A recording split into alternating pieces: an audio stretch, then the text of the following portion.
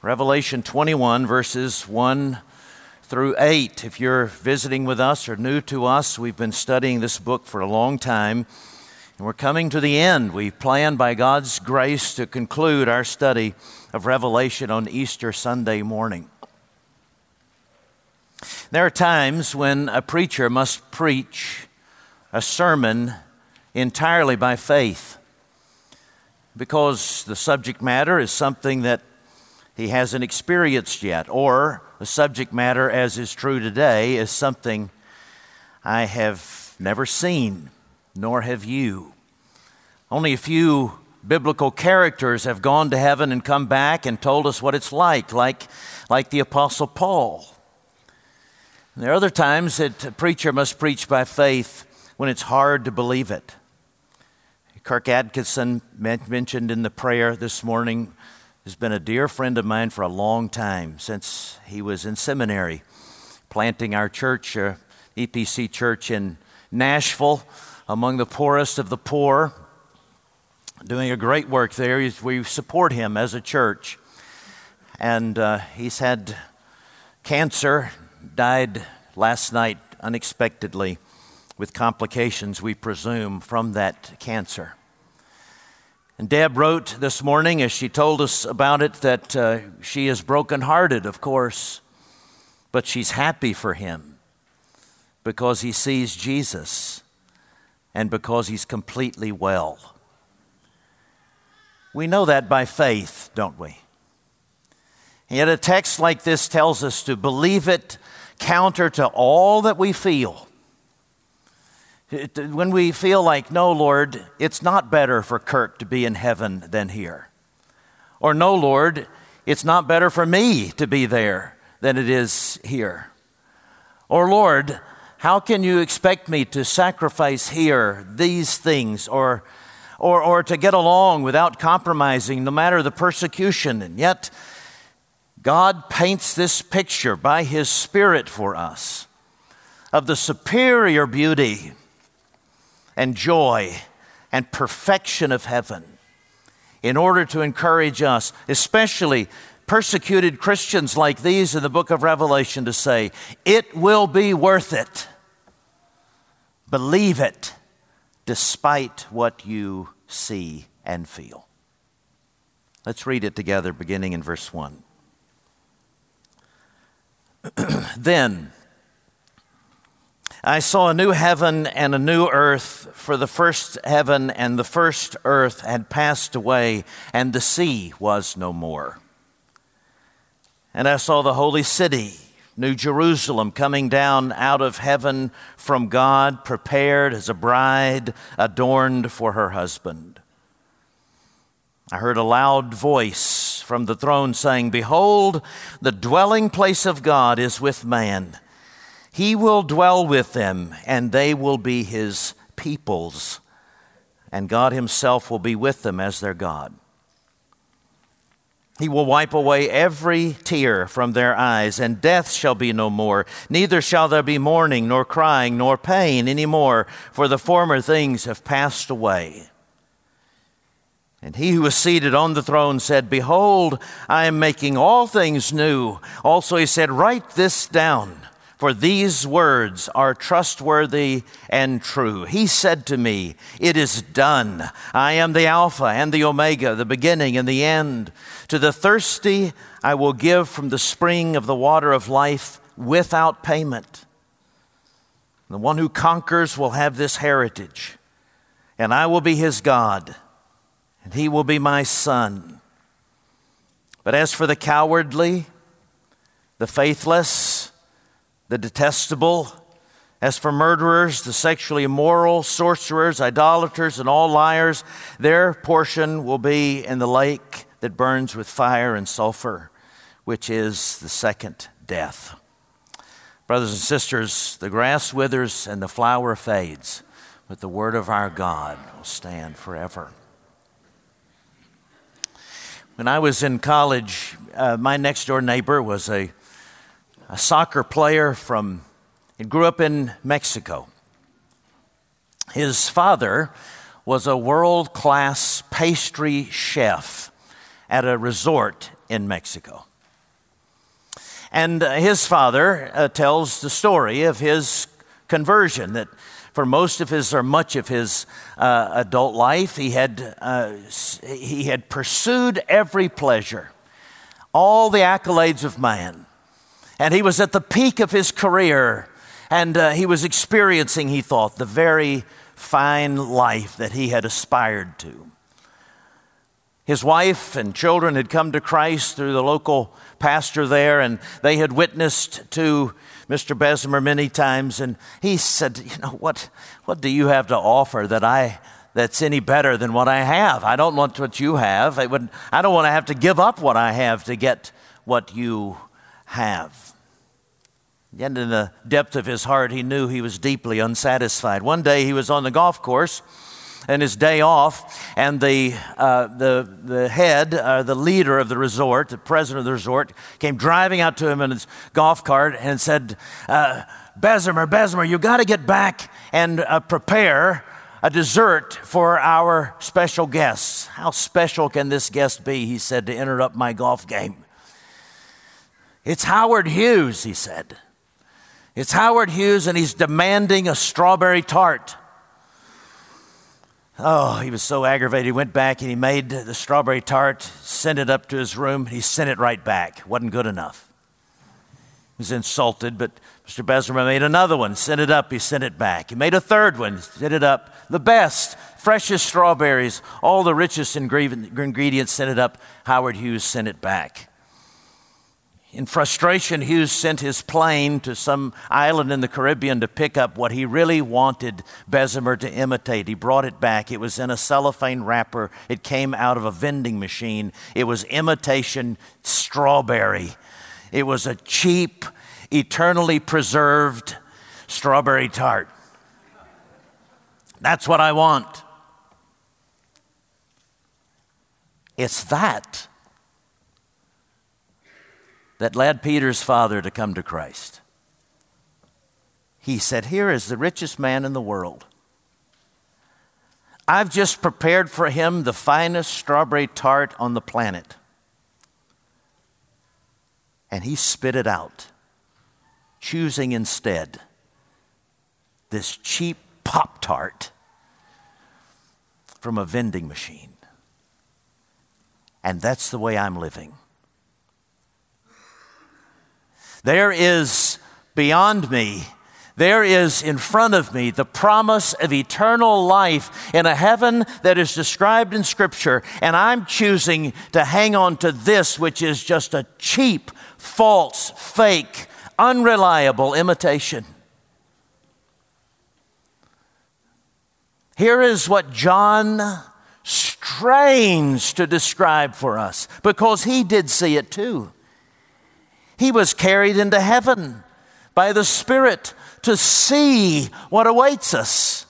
And human language failed him to describe it. But he puts it at the end of this book written to persecuted people, where he has been begging, pleading, chastising us, warning us, do not compromise your faith in this world, no matter the pressure, no matter the allurements. Don't settle for anything in this world, but order your loves by Jesus in heaven first, and may that first love order all of your other loves.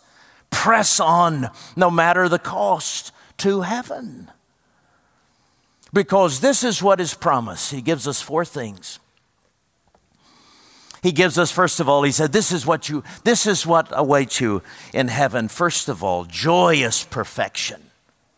Verses 1 and 2, I saw a new heaven and a new earth, for the first heaven and the first earth had passed away. The sea was no more. I saw the holy city, the new Jerusalem, coming down out of heaven from God, prepared as a bride adorned for her husband. He doesn't have the vocabulary, the words to describe what he sees, so he uses two analogies of the most beautiful things he can imagine on this earth. One, a beautiful city. Remember, John is on Patmos. He is in exile. He's being persecuted there. And so he longs for civilization, but he also longs for, he imagines a Roman city. The Romans knew how to build cities. There's a description by one archaeologist of what Alexandria looked like 300 years before Christ. He said it was a city of, it had an avenue that was 90 feet wide. It had a sparkling limestone colonnade, elegantly painted facades, hand-carved, delicately carved columns throughout, manufacturers of perfumes and fabricators of alabaster jars. It was perfectly drained, the archaeologists appreciated, dimly lit at night. It was, he said, a city that was able to amaze your sensibilities. It was enrapturing. It was the Paris of its day. This is the kind of city that John was imagining. But even Alexandria had its faults. Alexandria was nothing of its former glory. And so then John presses his imagination. What else could I compare it to? I'll compare it to a perfectly adorned bride. The Roman women knew how to dress too. Archaeologists unearthing Pompeii that was destroyed by the volcano in AD 79 found evidence of the way women dressed. Gold combs, gold earrings, gold nose rings, gold armbands, gold wristbands, gold rings, gold belts, gold toe rings. And those bedazzled with precious jewels as well. He imagines such a woman coming down the aisle to meet her groom, perfectly adorned for her husband. He said, that's sort of what it's like.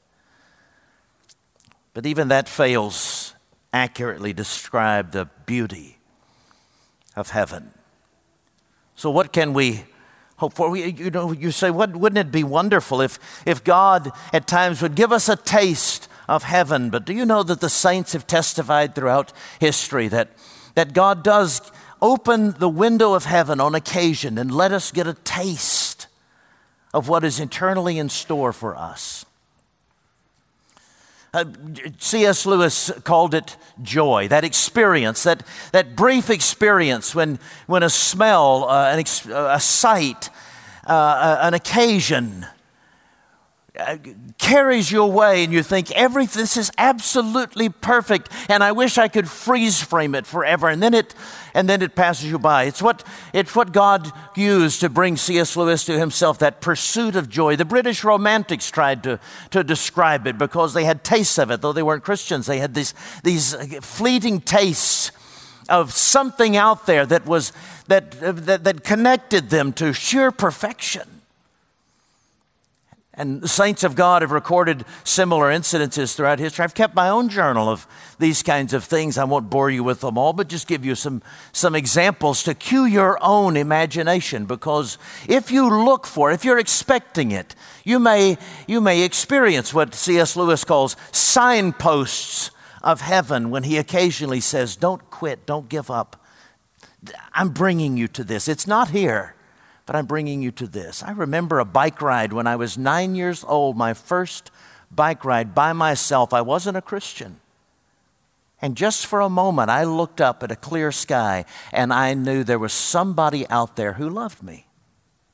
It was just a moment when heaven was connected to earth. There's another time when I came to Christ and experienced peace when I had not known any peace. It was a moment in front of the Covenant College Chapel when I knew that God loved me. It was a piece of French silk pie with Jackie Smith at Vineyard Cafe in Chattanooga. And I'd forgotten my wallet, and she got to pay for it. Heavenly. No, it was a taste of heaven. The birth of each one of my children. The Jubilee service that we had in Memphis 4 years ago, my first Easter here, a Sunday night a few months ago. And if you think and meditate today on those moments when the separation between earth and heaven has been especially thin, you may know that that's when God is saying, don't give up. This is what you may anticipate. It's not here, but here's a taste of it. Joyous perfection. The second thing that heaven offers, as we find in our text in verse 3, is glorious diversity. Here is perhaps one of the clearest statements of God's mission for the church and for our individual lives that we could find anywhere in Scripture. I say that for several reasons. For one, this is one of the rare moments in the book of Revelation when God directly speaks.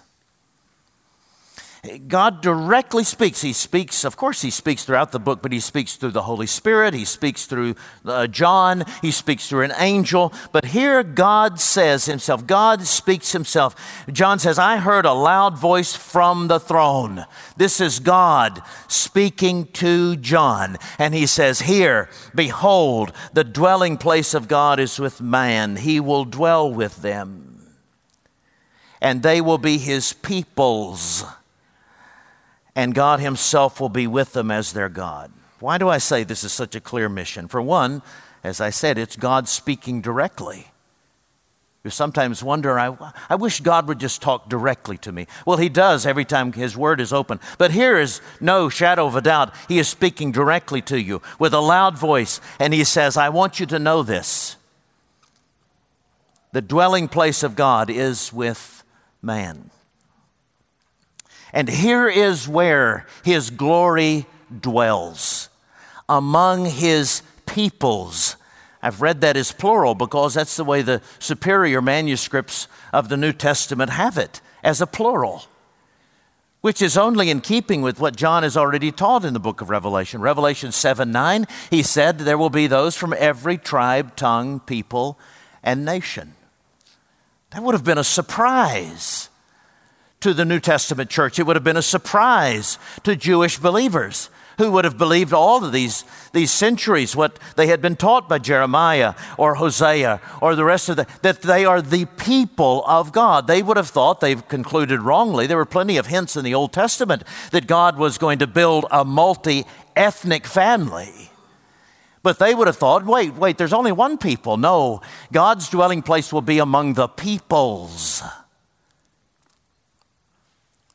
One color, one class, one socioeconomic background, one skin color will not be enough to reflect the glory of the image of God. He will weave together all the many splendor things of his creation into one new people. And he says very plainly that his glory is among the peoples, that he himself will be the God of the peoples. That word that he will dwell, skene, is one that we know well from John chapter 1. When it says that Jesus put on flesh and dwelt among us, skene. Funny sounding word, but it's trying to sound like an Old Testament word, Shekinah. The glory of God came to earth in the flesh of Jesus Christ, and the glory of God will be realized in heaven. The glory of God will be realized in heaven among peoples. It's not anything different from what he tells the New Testament church. He says, this is the way you will reflect my glory. You will reflect my glory by becoming a community of many united into one. Gentiles and Jews, rich and poor, outsiders, insiders, Greek, Hebrew, My glory, the glory of my gospel, will only be convincing as you dwell together, as you live together, as you worship together, as you call one another father, mother, and sister and brother. Call people who you're not supposed to be friends with those familial terms. No, the world, he says, in effect, the world will never believe in this idea that a holy God can be reconciled to a holy people, reconciled two beings who are not supposed to be united, that two beings can be united if they don't see it happening objectively in your congregations. And so what we've been learning in the book of Revelation is that those communities that are diverse and yet unified are those communities where the glory of God is most fully realized. And the more monocultural and monosocial any community is, according to Revelation, the more it is an encampment, an outpost perhaps, of the Antichrist. What convinces people of the gospel is when we carry relationships out of this church and into our communities, and we relate to people who we're not supposed to relate to. This is the strategy of the parishes. And we're drawing lines, not boundary lines, but lines for organization, not around neighborhoods, but around areas of the city that are not supposed to relate to each other. But drawing together north and south and east and west, rich and poor, black and white, Hispanic and Asian, and relating to each other intentionally in such a way that people go back and scratch their head and say they're not supposed to be friends with each other, and yet they're congregating, they're in each other's homes, and they're fellowshipping, and they're recreating, and they call each other brother and sister and father and mother. What is this mysterious power that brings them together? And we get to say it's identified in Ephesians 3. The mystery of the gospel is this, that the Gentiles have had an inheritance just like the Jews. The mystery of the gospel, he says, is the breaking down of these false barriers that the Antichrist is constantly trying to build up. And we get the joy and the privilege of astounding people with this mission. This is what Kirk Atkinson gave his life for in Nashville with All Souls Church. He made it his life ambition to plant a church among the poorest of the poor, with the rich also worshiping there. Black and white living in the gospel harmony that only the power of the gospel can create.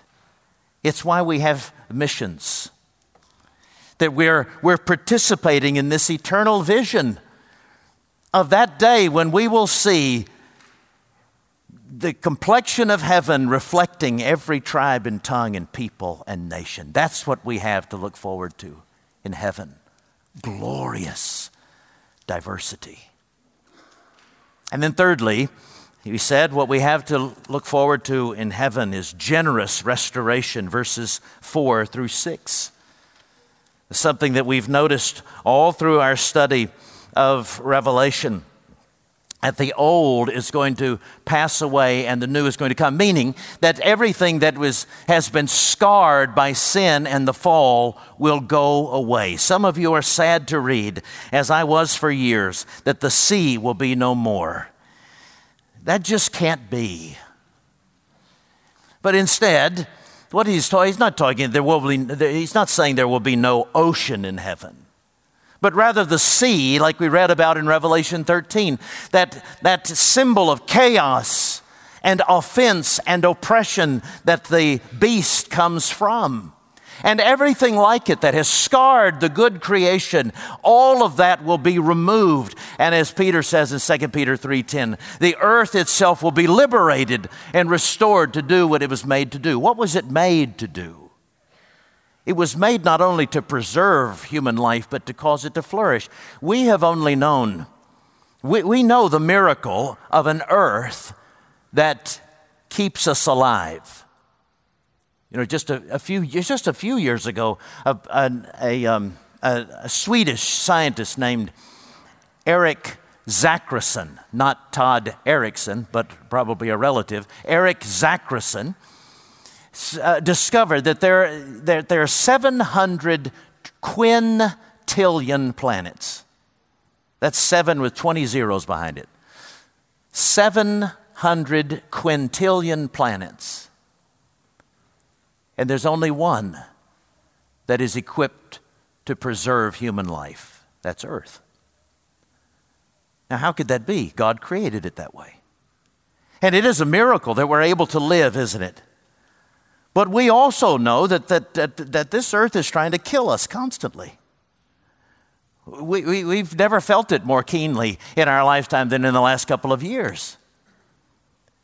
And so what is going to be new in the new heavens and a new earth? It will be that the earth will be what it was originally supposed to be, not just a place to provide for life, mostly, but a place that is only wired for human beings to flourish all the time. Every old thing will be taken away, respite from trials. Mourning will be replaced with joy. Danger will be replaced with safety. There will only be blessing all of the time.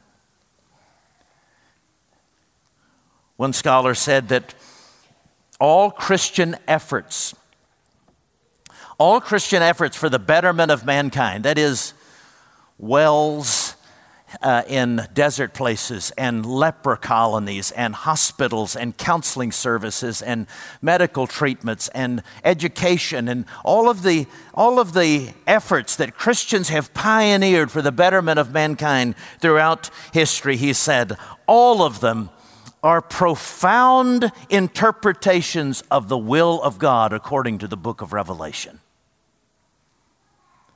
That as one is possessed by this picture of God in heaven, of a heaven that is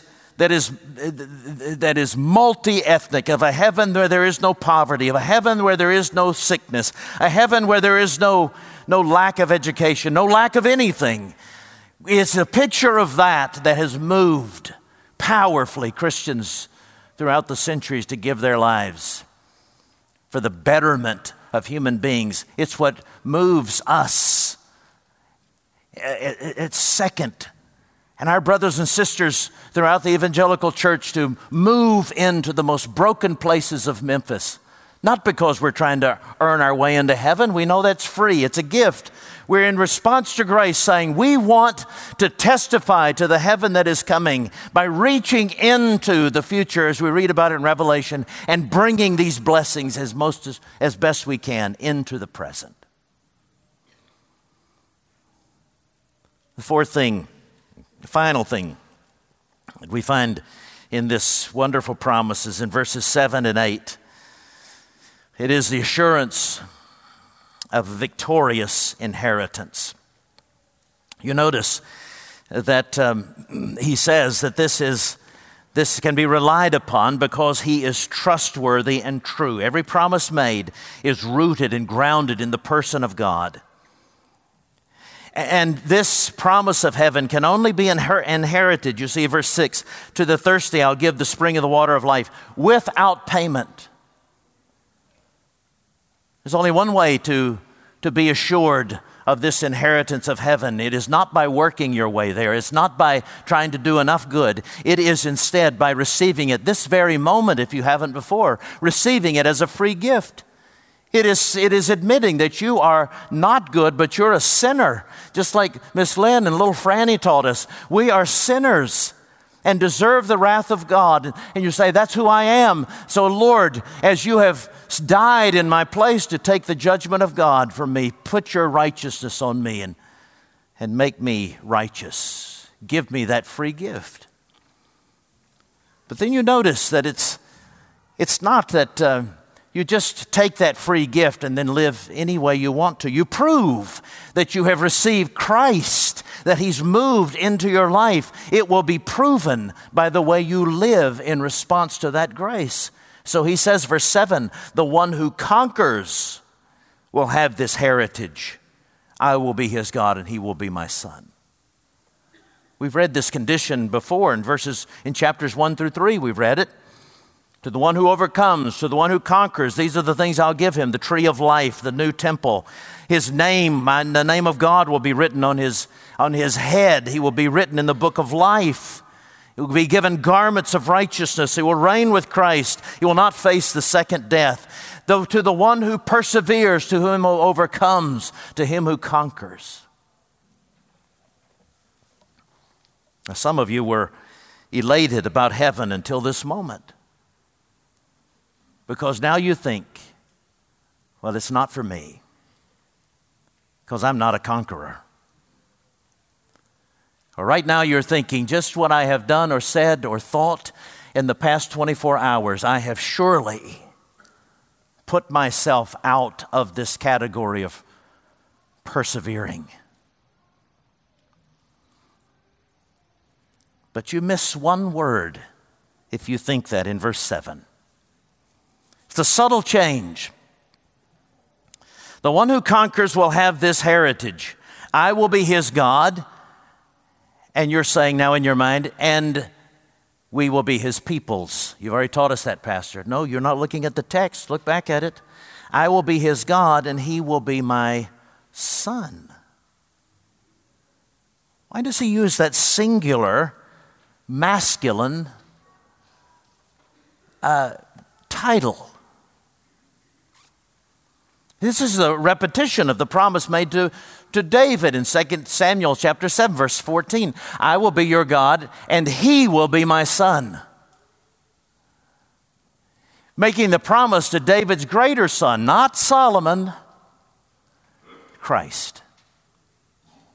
Here's the promise for you and me. How are we going to conquer? How are we going to persevere? How are we going to make it to the end? Can we get ourselves in shape again? Can we rouse ourselves and become courageous enough and self-disciplined enough? No, we can't. What we can do is do what we did first, and that is run to Jesus, and that is what we must do constantly, every day. Cling to Jesus. He's our conqueror.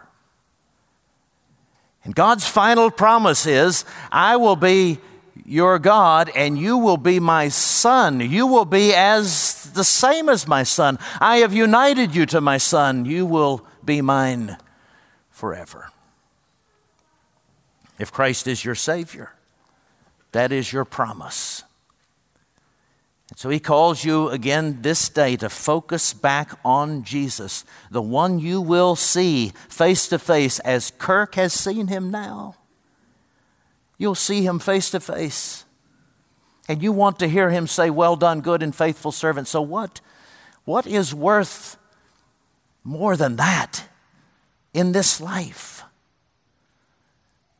What compromise makes it worth it? What makes it worth it to blend in, to avoid persecution, to avoid suffering, to avoid sacrifice? Nothing can compare to that. It's like this. Soon after Jackie and I married, somebody gave us, and we were brand new in the pastorate, somebody gave us a trip to Israel. We never could have afforded such a thing. Paid for our flights, gave us a tour, and they went with us. And they said, now you have a year to prepare for this trip. And there's one thing you need to save your money for, something you will want to buy for yourself in Israel. You need to save your money for it. It's going to cost several $100s you got to save. An olive wood manger scene.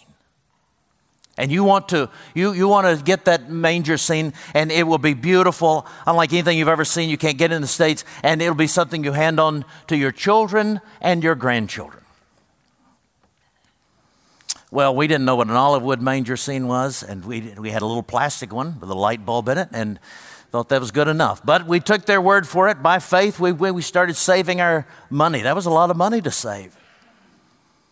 And we got to Israel, and I thought, I've really been duped. I mean, there's one of these things on every corner of Israel.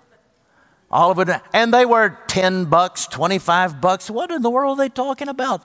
Several $100s for it. So I would, Scottish as I am, went for one of those, got my hand slapped by the friend who paid our way. Said, don't do that. You save your money for a true olive wood manger. I said, what, that's olive wood? No, you wait. There's nothing like it. We got into another bazaar. I thought I was by myself. I reached for the $25. No, the tour guide said, save your money.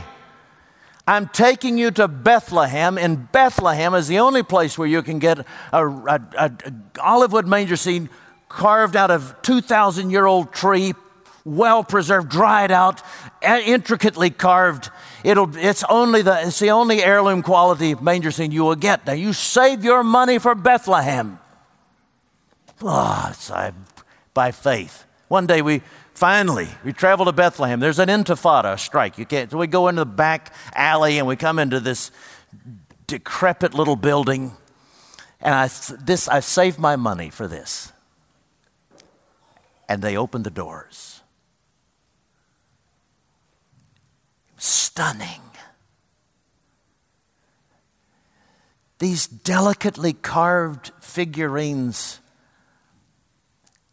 out of specimens of olive wood we had not seen like that on the streets of Israel. It's a treasure and was worth waiting for. I'm so glad I listened to them by faith. Save your money for Bethlehem. And John says to us, and all the saints who have gone before us say to us, save your money for Jerusalem, the New Jerusalem. Save your heart. Save your money. Save your energies. Give your best for the New Jerusalem.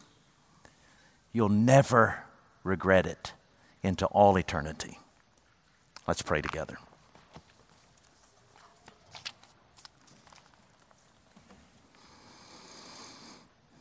Oh Lord Jesus, we thank you for your Spirit who perseveres with our unbelief and our little faith.